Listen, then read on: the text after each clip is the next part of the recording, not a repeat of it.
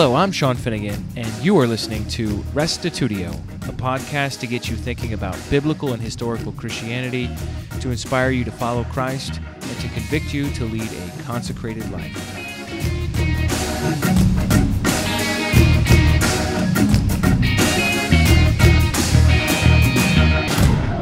The history of Christianity can sometimes be really depressing, especially when we look at the heresy hunters. From Justin Martyr and Irenaeus in the 2nd century to Athanasius and Epiphanius of the 4th century, as Christians, we progressively came to define ourselves on the basis of what we don't believe. As a result, so much energy focused on precisely defining and policing the boundaries of orthodox doctrine. This tendency continued to develop throughout the Middle Ages, culminating with the Catholic Inquisition in Spain, where the Church interrogated, tortured, and executed quote-unquote heretics, typically Jews who had been forcibly converted to Catholicism but who continued to practice Judaism secretly. Even in the 16th century, Protestants continued to execute heretics like the founders of the Anabaptists and Michael Servetus. Thankfully, the world has changed today so much from the days when one could be executed for thought crimes. However, especially with the advent of the internet, the heresy hunting impulse is alive and well within Christianity. Across countless blogs, chat rooms, and YouTube channels, self-appointed Orthodox defenders continue to bully and blackball other honest-hearted Christians for their unwillingness to accept their list of essential doctrines. In this eye-opening talk, Dr. Dale Tuggy discusses 4 approaches to heresy, including Catholic, Protestant, Free Protestant, and Apostolic. He argues that there is such a thing as heresy, and we should take it seriously, but it has a lot more to do with divisiveness than doctrinal errors. Ironically, the heresy hunters today are the ones guilty of causing heresies, which is the ancient Greek word for factions in the body of Christ. Here now is podcast episode 75, Heretic, 4 Approaches to Dropping H-Bombs.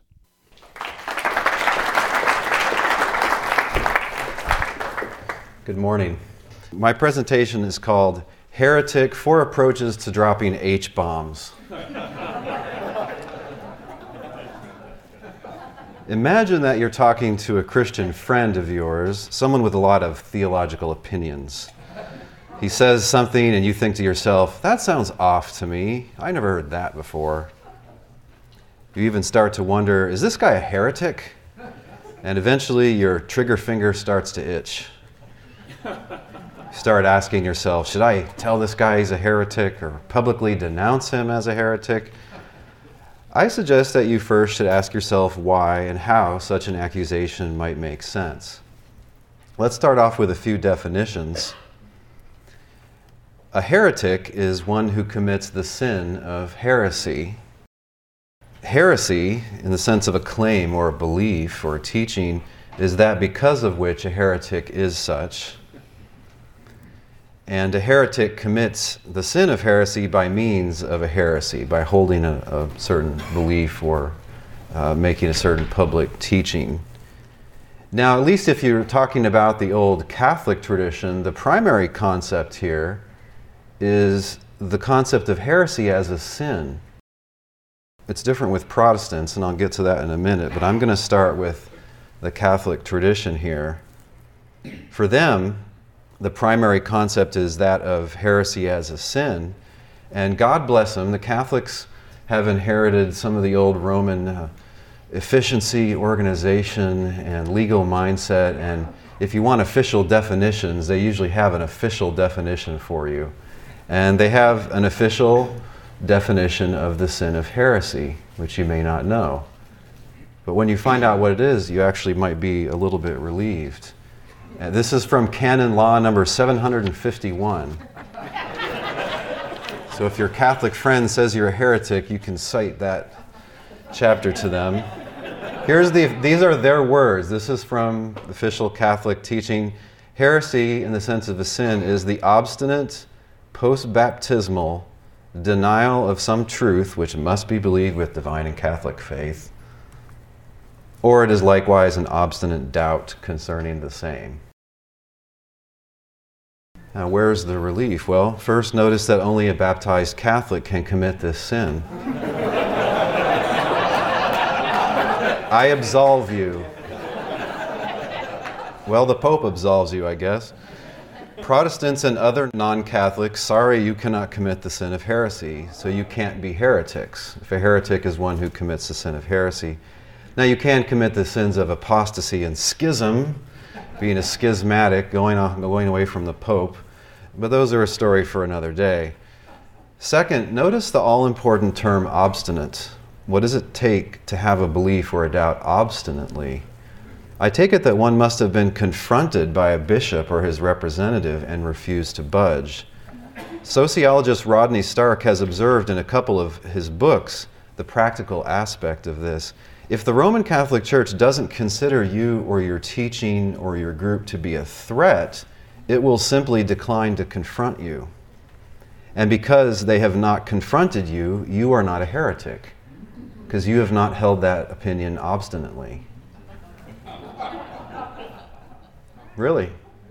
And it's not in their interest to make heretics out of people in many cases if they're not a threat. They just absorb people into their churches and into their monastic communities who believed and taught many things contrary to official doctrine.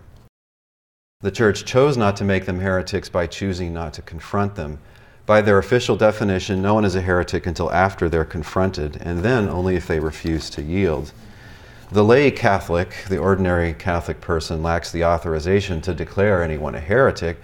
If you're a Roman Catholic and you want to go by the book, it looks like all you can do is complain up the chain of command. Tell your priest or write a letter to your bishop.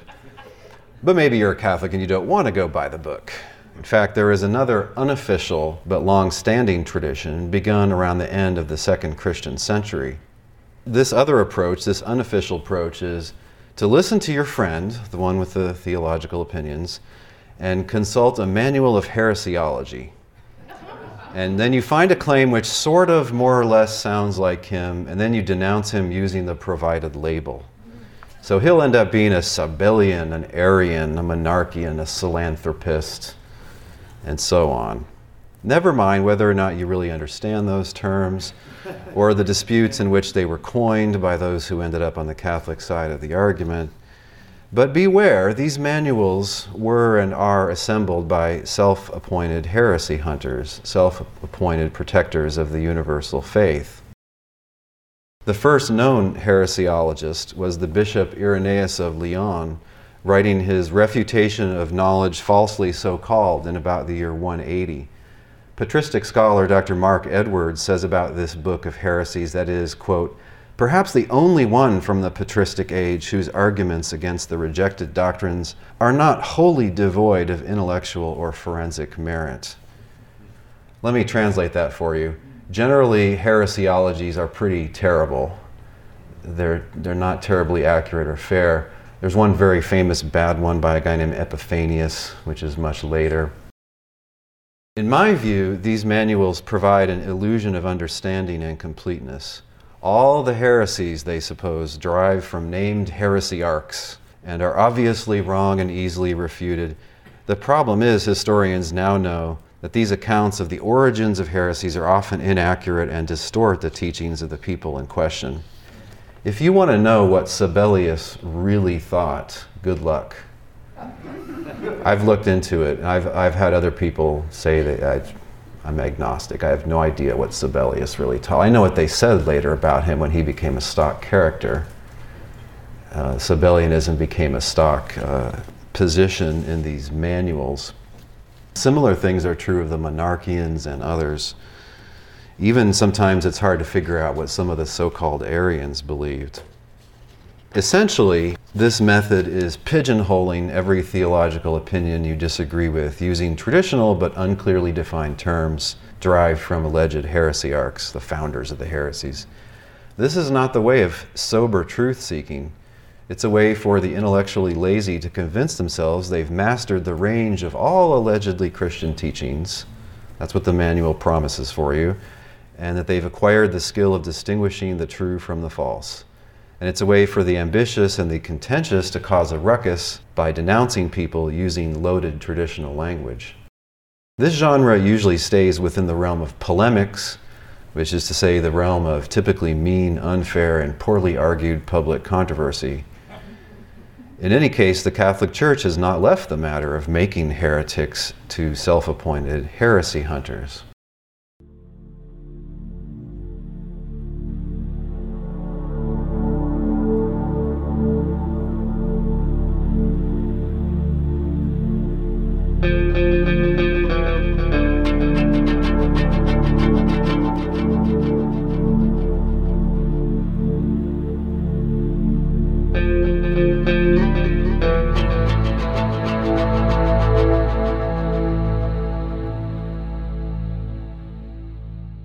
But you say, I'm not Catholic, I'm Protestant. Protestantism, we all know, doesn't have some one organization, some one set of ruling bishops. Thus, Protestants can't define the sin of heresy as essentially defying the correction of the bishops. Thus, a Protestant Christian might be in defiance of one ruling body, say the Southern Baptists, but not another, say the United Methodists. And thus one might be a heretic relative to one, but not relative to the other. If a heretic is one who commits the sin of heresy, and this is essentially defying the correction of some leadership, then whether one is a heretic or not is relative to an organization. But the whole tradition of talking about heresy and heretics doesn't grant that heresy is relative to a group in that way. There just needs to be a yes or no answer to whether or not a person is a heretic or whether a teaching is heretical. You don't want to get into, well, it is for the Methodists but not for the Baptists. No, it's just supposed to be yes or no. It's supposed to be non-relative. And this goes way back. The whole tradition of heresy talk assumes that it's not relative in that way. So for instance, Irenaeus, he didn't grant that he himself was a heretic relative to the Marcionites or the Valentinians. No, those guys are heretics. I'm not a heretic relative to their authority. They don't have any authority. So Protestants, it seems to me, tend to make the concept of heresy as a claim or a belief or a lack of belief primary. They don't primarily define the sin of heresy and start with that like the Catholics do. They rather focus on the idea that a heresy is a claim. So then talk of a person as a heretic or as committing the sin of heresy, it really only makes sense in a judicial kind of context. For instance, in a heresy trial in a denomination. Those do occur, heresy trials in denominations, but they're fairly rare. Confrontation by a church official largely drops out of Protestant thinking, at least it's not front and center. They prefer, Protestants, to think that a person is a heretic simply by teaching or believing or not believing certain things. Also, it seems to me that the main bulk of Protestants have in practice embraced the old method of pigeonholing, the approach of heresiology, which is so hopelessly polemical. They tend to adopt the same heresy labels that were developed by bishop-ruled Catholic Christianity in mostly the 3rd through the 5th centuries. Thus, they in practice rely on heresiologists, be they seminary professors, independent apologists, or enthusiastic jousters on the internet. Of course, that's what the internet's for. Speaking of enthusiastic jousting, I hope that you'll have questions and objections for me. I'm a philosophy professor. I love friendly arguments. If you love truth, you must love friendly arguments because it's a pursuit of the truth together. So if I'm full of beans, I hope that you will stand up and explain why that is so. And if you're right, I hope I will be humble enough to agree with you in front of everybody. Frankly, heretic denunciation goes hand in hand with traditions of slandering and hating these targets of denunciation, which is evil. And they also went hand in hand with brutal government persecution of alleged heretics. You know, when church and state are allied together, when they're sharing the same bed, so to speak, heresy isn't just a sin, it's a crime. And it's a crime very much like treason. You would get the death penalty, or your property confiscated, or your legal rights curtailed. In modern times, both Catholics and Protestants have come to believe in freedom of religion, so thank God for that. You wouldn't have seen that coming 500 years ago, by the way. Nobody would have guessed that. Speaking of enthusiastic jousters, Protestants are also painfully aware that heresy hunting easily gets out of hand. Certain people love to accuse and habitually go off half-cocked. Accusations serve to burnish the image of the accuser as a defender of the faith, and a person will get a self-righteous thrill at calling out the alleged intellectual sins of others. Human evil is all too quick, experience shows, to seize onto traditions of dropping H-bombs and to use them to devastate and divide Christian communities. Because of this great danger, nearly all Protestants realize that not just any false teaching should count as a heresy. Maybe a person, for instance, has his own idiosyncratic scheme of reconstructing Jesus' life, and this person believes that Jesus was 45 years old when he was crucified. Irenaeus believed something similar to that. He thought Jesus was closer to 50 than to 30, weirdly. But this, most Protestants would think, is false, but not worth denouncing as heresy. After all, to declare someone a heretic has another practical aspect. You are saying that this person, unless they repent of their serious sin, should be excluded from Christian fellowship. Roman Catholics will, when they choose, excommunicate a heretic. Protestants will kick a declared heretic out of their church or denomination. Heresy, then, is deadly serious business. It concerns our intimate friendships with our fellow Christians, and it may concern the salvation of the heretic or those whom he teaches. So the common move here by Protestant theologians and apologists who don't want to just, hit everything with an H-bomb, the common move is to distinguish essential from non-essential doctrines. It's only by believing or denying an essential doctrine that one becomes a heretic, they say.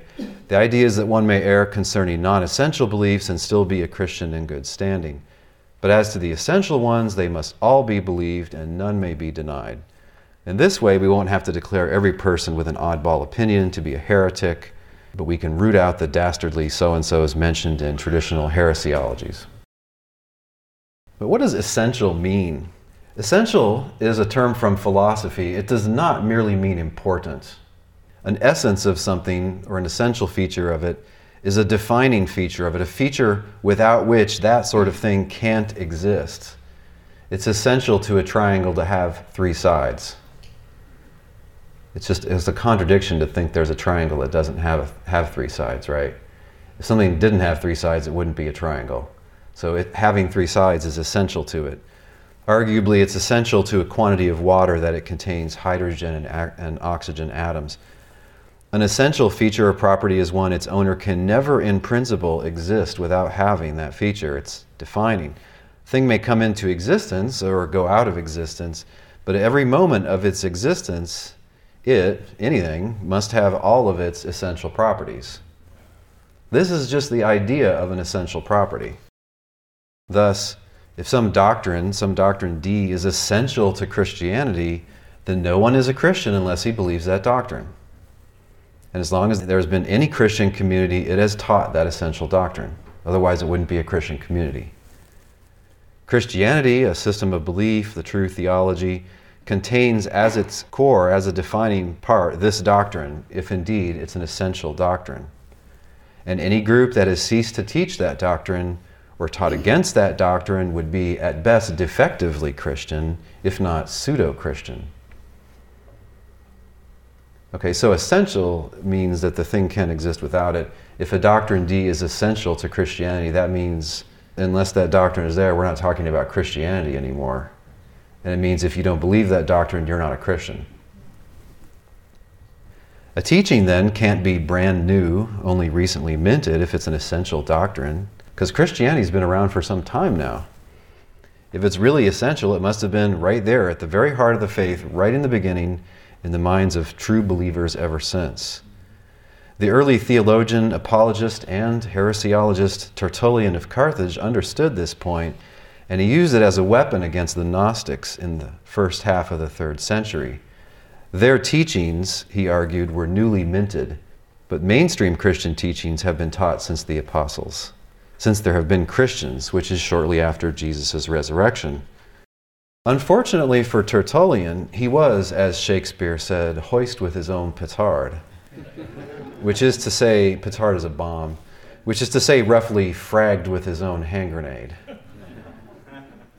So the point is, Tertullian had this great objection that he would beat down all the Gnostics with, that, well, look, we're teaching what's always been taught since the time of the apostles and Jesus. And you guys, what, you just originate in the 130s or the 150s? That just shows you're just a different group. You're not part of us. The problem is that many of the things that Tertullian himself taught are demonstrably not from the earlier generation. Some of the things he says about God's substance and the Son being a prolation, an emanation that's a portion of God's substance, and all this theoretical stuff. So, the objection that he beats down the Gnostics with actually, drops right at his feet and then explodes. And this is a constant problem with heresiologists. So the same point applies to Catholic or Protestant apologists today, who argue that the Trinity or the two natures of Christ are essential doctrines. If they're really essential, they have always been believed and taught by Christians. This is demonstrably not so. No Christian confessed belief in a tripersonal God until sometime in the 4th century. Now, they used to talk about the Trinity, yes, at the end of the 2nd century, but that was just a triad, a grouping of three. It was God, His Son, and His Spirit. The one God was a member of the Trinity when they first started talking about the Trinity. Trios in Greek or Trinitas in Latin. They talked of the Trinity early on. That wasn't a tripersonal God. When you get into the 4th century, at least by the time of Augustine, there is a tripersonal God. And then at that point, if you ask them, is the one God the Father? No, the one God is the Father, Son, and Holy Spirit. So you could just show by their usage that nobody was talking about a tripersonal God in the 100s and the 200s. They talked about a Trinity, yeah, but the Trinity wasn't a tripersonal God. God was like the founding member of this threesome, this triad. No Christian confessed the two natures of Christ in its official required form until the Council of Chalcedon in 451, although clashing speculations about Christ being divine and human did begin in the 2nd Christian century. So this stuff about he's got to have a divine nature because he does miracles, because he saves, because he brings divine teaching. Oh, obviously that's a sign of a divine nature, right? Right. Well, this led to rancorous disputes that got really rancorous leading up to the Council of Chalcedon. But anyway, if by teaching the two natures of Christ you mean like the real compliant, creedal compliant doctrine, well, nobody was professing that in the 2nd century. So that's the problem with this type of objection. Hey, the Trinity is essential to Christianity. It's what Christians have always and everywhere believed. Nope, but you need to dig into the historians to find this out. Generally, systematic theologians are not going to tell you this. Still, I think the Protestants are right about a couple of things. It's surely correct that Christians may disagree about some things, and not only styles of music or politics, but even theological matters. And surely there is, in the faith once delivered to the saints, a core, a set of essential teachings, the acceptance of which is the basis for Christian community. But notice that in agreeing that there should be an essence to Christian belief, we've only made a formal point, a point that in theory some teachings will be essential and others not, and only the essential ones are required to be in our community. Fine, but which teachings are essential exactly? And the second we ask that question, we realize it'll be controversial which beliefs are and are not essential. And it'll be unclear who gets to make this decision. My experience is that when Protestant theologians say that heresy is a denial of some essential doctrine, they're faking it. They don't have a list of such. They don't have any procedure about how to come up with such for deciding which claims are in the essential group, such that if you deny one, you're not a Christian. And they are aware that there are serious disagreements about which beliefs are essential. For instance, some American evangelicals strongly insist on biblical inerrancy. Various other evangelicals and other Protestants deny that inerrancy is essential or even true. And frankly, many Protestant theologians just start to boldly make things up about what is essential or how heresy should be understood. As an example, in a recent book, Anglican theologian Dr. Alistair McGrath ventures to assert this. So what is heresy? Heresy is best seen as a form of Christian belief that, more by accident than design, ends up subverting, destabilizing, and even destroying the core of the Christian faith. Now, as a definition of heresy, this is as clear as mud. But notice that it's essentially a practical definition. A heresy here is construed as a belief or a teaching which sooner or later, maybe centuries on, turns out to be harmful to Christian faith. I take it either belief or living or both. But this definition is idiosyncratic. It's unique to Dr. McGrath. As we've seen, the traditional Catholic, both Roman Catholic and Eastern Orthodox approach is to treat the concept of heresy, that is the sin, as fundamental, which is essentially defying the bishops when they confront you about matters of Christian belief. McGrath, like a great many Protestant theologians, doesn't recognize the authority of current-day Roman Catholic or Eastern Orthodox bishops, but strangely, they in practice think that it is unconscionable for a Christian to depart from the pronouncements of meetings of such bishops at Constantinople or Chalcedon. This is something I think is strange about present-day Protestant theologians.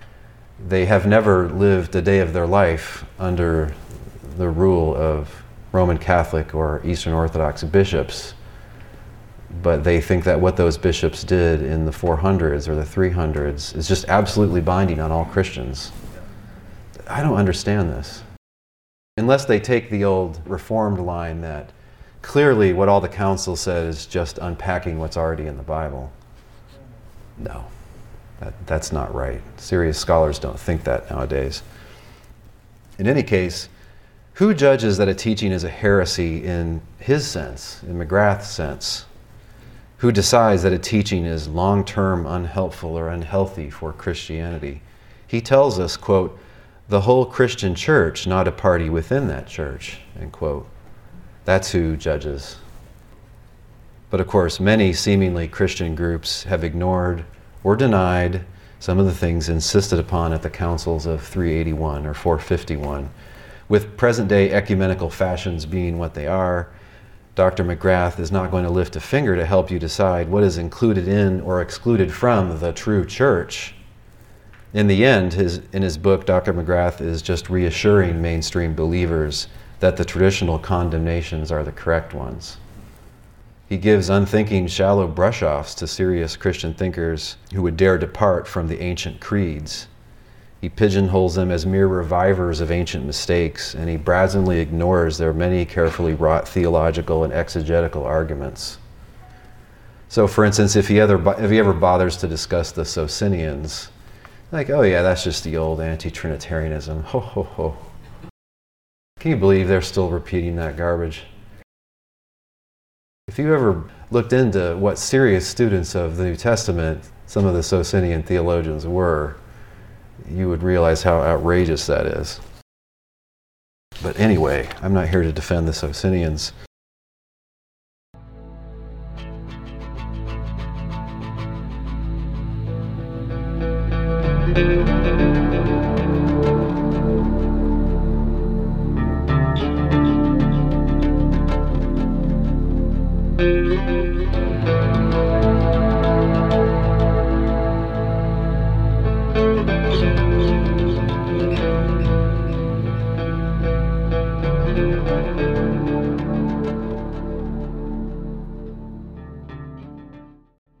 Now, all of this may give you a big fat Protestant headache. Who's to say what counts as a heresy? And doesn't a Christian have a right to his or her convictions? Maybe we should have no doctrinal standards. Maybe we should just point at the Bible and say that we as a group adhere to whatever is taught in the New Testament.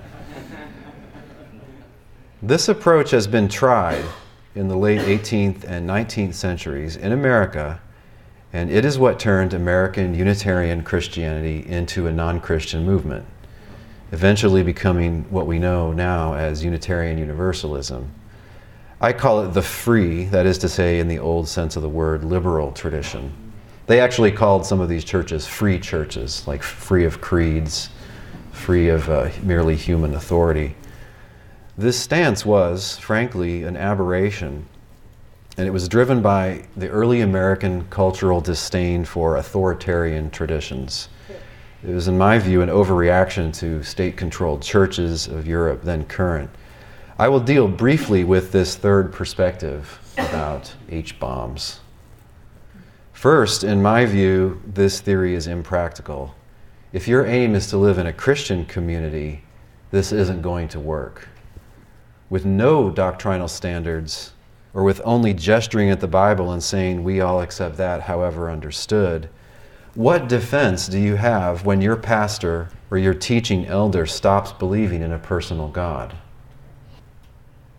Or what about when he asserts that the only essential message of the Bible is to love your neighbor? How about when your pastor deems that baptism is an outmoded, no longer necessary tradition? These things all actually happen. These are not hypothetical examples. They happened in America in free churches. These free, creedless churches simply chose human autonomy over fidelity to apostolic tradition. My second point about this stance is I think it's hypocritical. Any like-minded religious community, Christian or not, in fact has its own standards about what can be taught therein, even if they pretend not to. Try going into, I know this isn't a Christian example, okay, but try going into a Unitarian Universalist congregation and teaching that wives should submit to their husbands, that any sex outside of heterosexual marriage is a sin, or that George W. Bush was an excellent president. You will soon find yourself unwelcome. Most importantly, this approach goes against apostolic practice. They did not simply accept any teaching or pretend to have no doctrinal standards or opine that it'll all work out if we just let everyone find his own way. To the contrary, they were capable of ferociously opposing some teachings and of ejecting people from membership in a church. And they nagged us to hold tightly to the traditions that they taught us. So this isn't their way.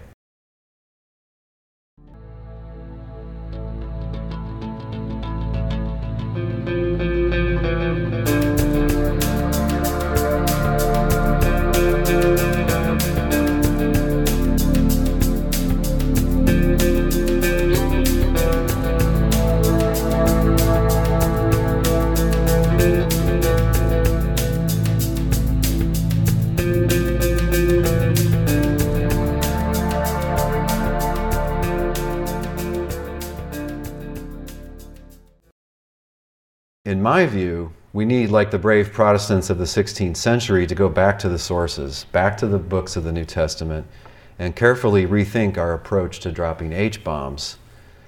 The Reformation, I think, came up short in this area. Mainstream Protestants have traded the old Catholic approach for one which only raises further questions and invites confusion, unjustified speculation, and hysterical denunciation. We must continue to reform, to revise human traditions until they conform to divine revelation. The New Testament doesn't have a whole lot to say about heretics per se, or heresy as a sin or heresy as a claim. It does warn repeatedly of false teachers. And when looked at as a whole, I think it provides a fourth and better way of thinking about false teaching and false teachers. For lack of time, I'm going to present only my conclusions about the New Testament perspective on these issues. You will have to be a good Berean and search the scriptures for yourself to see whether or not these things are so.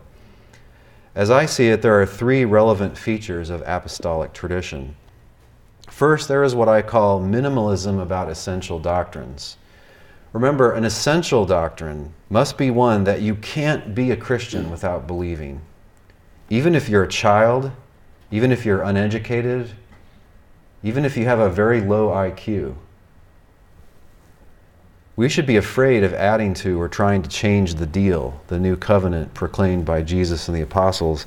We dare not make it harder for people to be saved, or make people think that it's harder. A strong case for this is argued by the great Christian philosopher John Locke. John Locke was disturbed by the acrimonious disputes of his day between Calvinists and Arminians and between Trinitarians and Unitarians. He knew that in many cases, mere theories well-intentioned speculations were being foisted on Christians as essential beliefs. Being a Protestant, in the winter of 1694 to 1695, he sat down and carefully searched the New Testament to find out what is really essential, to find out how much or how little is required in the way of belief to be a Christian. And this is what he found. Here's a little quote from his book. "This was the great proposition that was then controverted concerning Jesus of Nazareth, whether he was the Messiah or no. And the assent to that was that which distinguished believers from unbelievers." In the New Testament, the belief that separates believers from unbelievers is acceptance of Jesus as God's Messiah.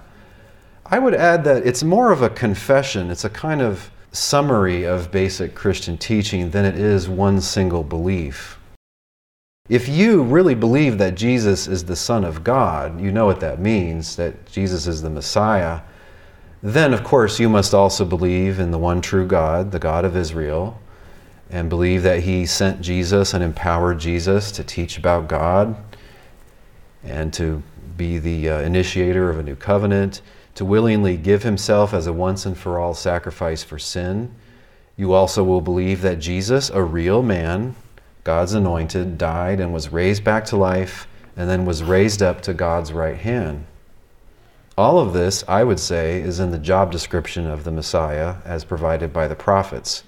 So confessing that Jesus is Messiah, or just believing that Jesus is the exalted Lord, it really includes believing those things as well. Also included, I think, is that people are saved in his name. They're saved by believing in Jesus, that he was who he said he was, the Son of God. And so not by keeping the law of Moses. I think that's part of the essence as well. And if Jesus really is God's agent, exalted now and destined to rule, then he also must be the boss of you. If he really was sent by God, he really is God's Messiah, then he can only be your boss. Now maybe he in fact isn't. Maybe you like to do your own thing. But anyway, you have agreed in principle that he should function as your Lord. So there's a lot that's packed into just believing that Jesus is the Messiah, but that's the constant confession in the New Testament. Locke makes a powerful case based on the whole New Testament that this, acceptance of Jesus as Messiah, with all that means, is what was required to be a Christian. I can't summarize Locke's case here, but I commend this book to you. It's easy to find. It's still in print. You can get it online. If you can just abide with a little bit of ye old English, it's a very good read. But in support of his minimalism about essential doctrine, let me just make 2 points. First, there is the near constant practice of Christians through the ages. Most of us have always thought that children, uneducated people, and the slow can be believing Christians. And those of us who hold to believers' baptism do baptize such folk, because they can accept Jesus as their Lord, as the risen Messiah, the mediator between God and humans. We don't quiz them first on the Athanasian Creed, ask if they understand the doctrine of the communication of attributes, which I don't even want to get into, or the particulars of the definition of Chalcedon. And it would seem obscene for us to require such things for a person to gain entrance to the Christian community. Second, look at what is preached to people who are converted in the book of Acts, specifically in chapters 8, 10, and 16. These conversions seem to happen in a matter of hours. Not much instruction is given. What is preached seem to be the facts of Jesus' life as fulfilling the predictions of the prophets, his ministry, his death, his resurrection, his exaltation, period. No two natures, no deity of Christ, no eternal generation and procession. Also, no precise theory of atonement, no exact biblical canon, no resolution of the problem of the compatibility of divine foreknowledge and human freedom. There's a lot of those theories out there, but those aren't essential. No theories about divine eternity or divine simplicity, no Reformed doctrine of grace, with all that entails in Reformed teaching. In chapter 16, the jailer wants to know how to be saved. And this is what he's told: believe on the Lord Jesus and you will be saved. Now, that's not all that was said, but before the night's over, him and the whole family are baptized. Apparently, in that length of time, they acquired the beliefs strictly necessary to being Christians. Lest you think the apostles were baptizing hastily, foolishly. And Cornelius and his friends received the necessary teaching, it seems, in one afternoon, which is summarized, the teaching given is summarized by Luke in 10 verses.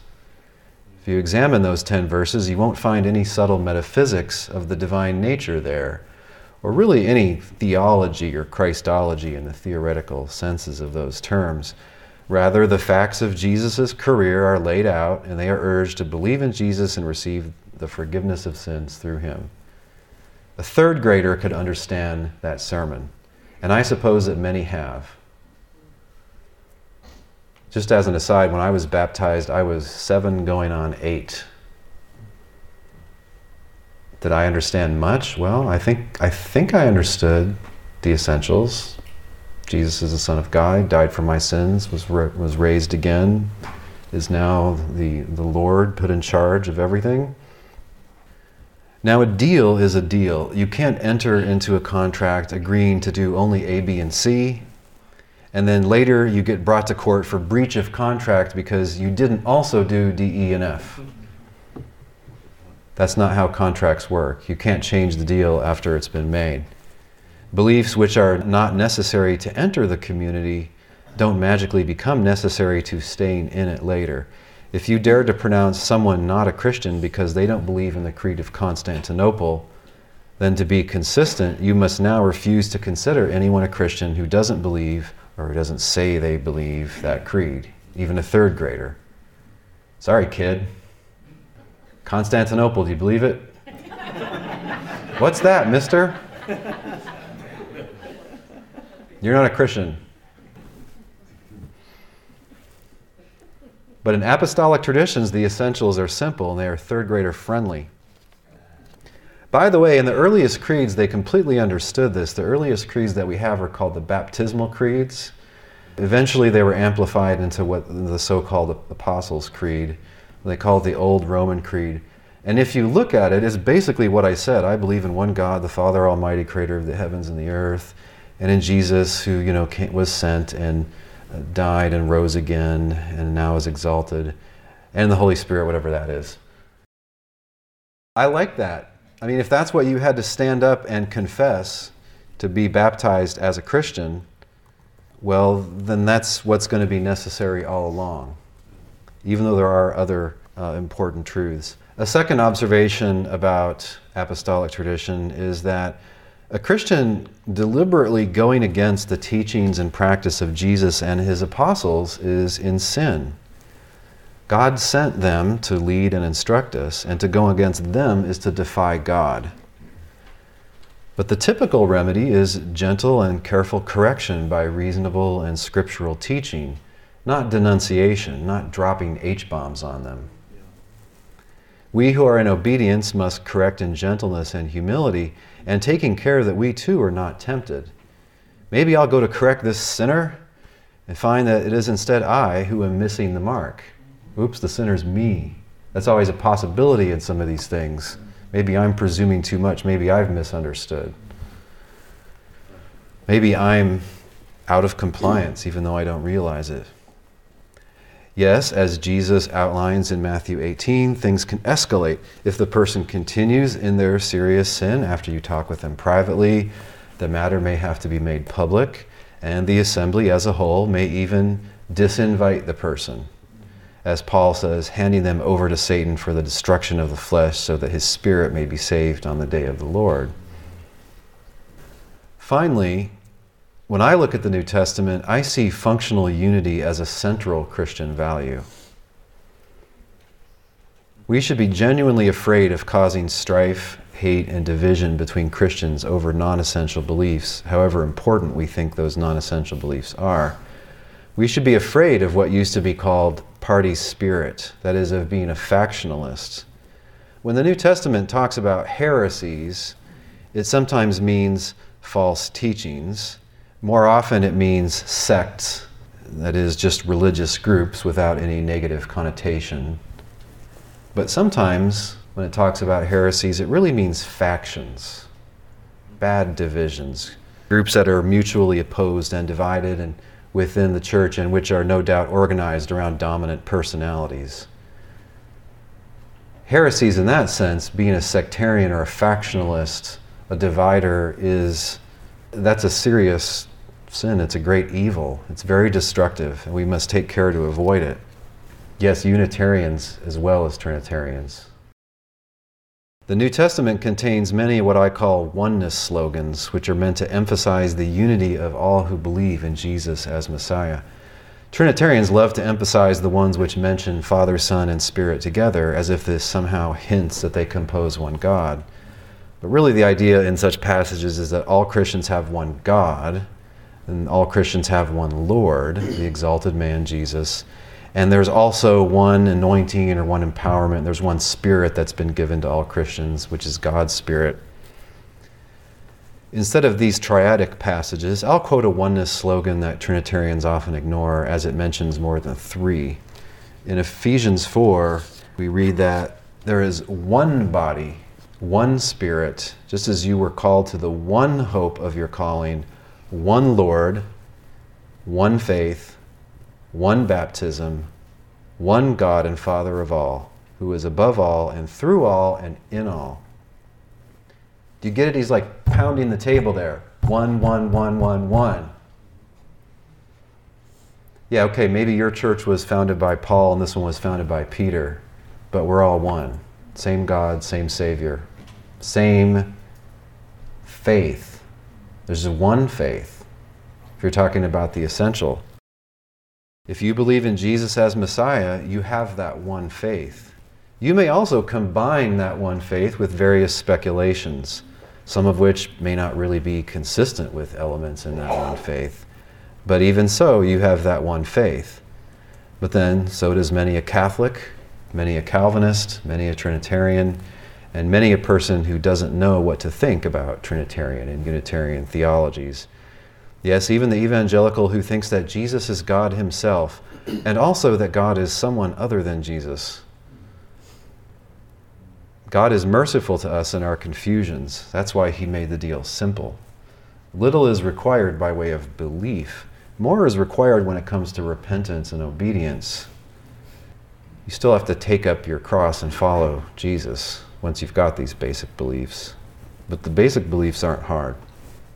There are many truths about God, of course, that he has revealed, which are very important, even though they're not strictly essential to being a Christian. So I've argued that H-bombs are a legitimate weapon, but only against real opponents of the gospel. That is, against those among us who oppose the minimal saving core message. For instance, people who say there isn't a God, but they're Christians. Or they deny that Jesus was literally raised, or that he's now in charge, or they deny that he's a man. Yeah, those are all heresies in the sense in which I would say claims can be heresies. We are not to drop H-bombs, surely, on those who merely theorize differently than we do in trying to make sense of it all, unless they contradict that essence, I think. Now, one may argue that disarmament is better than a strict policy for use. Should we ban the bomb? I was sharing the thesis of this paper with my wife on the way to the airport, and she said, all this talk of heresy and heretics, I mean, isn't this just ugly slander and name-calling? Well, it can be. One might argue that the language of heresy and heretics has become too poisoned by contempt by our long history of mean, ugly, unthinking denunciations. Perhaps we could just talk about essential beliefs and then about false teachings which contradict those essential beliefs and lay aside this traditional denunciation lingo. We would still be forced to label some people, I think, as false teachers, so it wouldn't be all happy times and kumbaya. But I mean, I think we could say just about everything that needs to be said without using traditional heresy language if we wanted to. In any case, if we must use these weapons, we must avoid the tragedies of friendly fire. Thank you.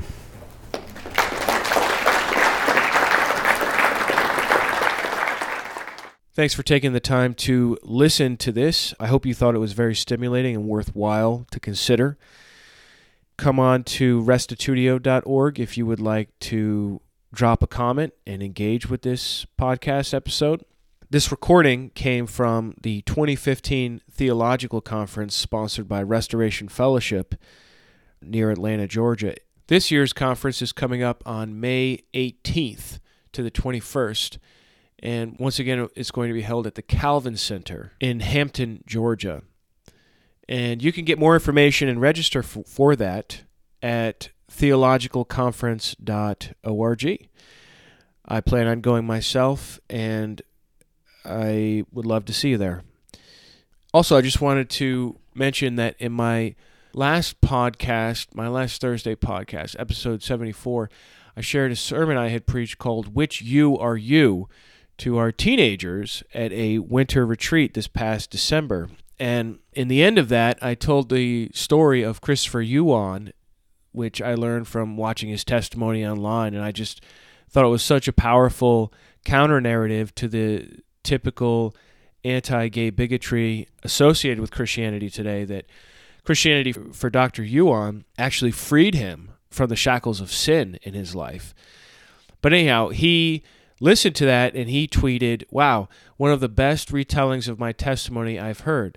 Take a listen starting at 40 minutes and 30 seconds. Sean, if I'm ever sick, can you stand in?" So, kind of a funny compliment there, but I do recommend that you check him out either by listening to podcast 74 at the end or go on YouTube and watch Christopher Yuan. He's got some excellent stuff out. He's a professor now of Bible, I believe at Moody Bible Institute in Chicago, and he's just done some great work on same-sex attraction and how we as Christians should approach this important and controversial subject. So check that out. Stay tuned for Sunday when we'll have our next off-script episode out, Worshiping Success, and we'll see you next time. And remember, the truth has nothing to fear.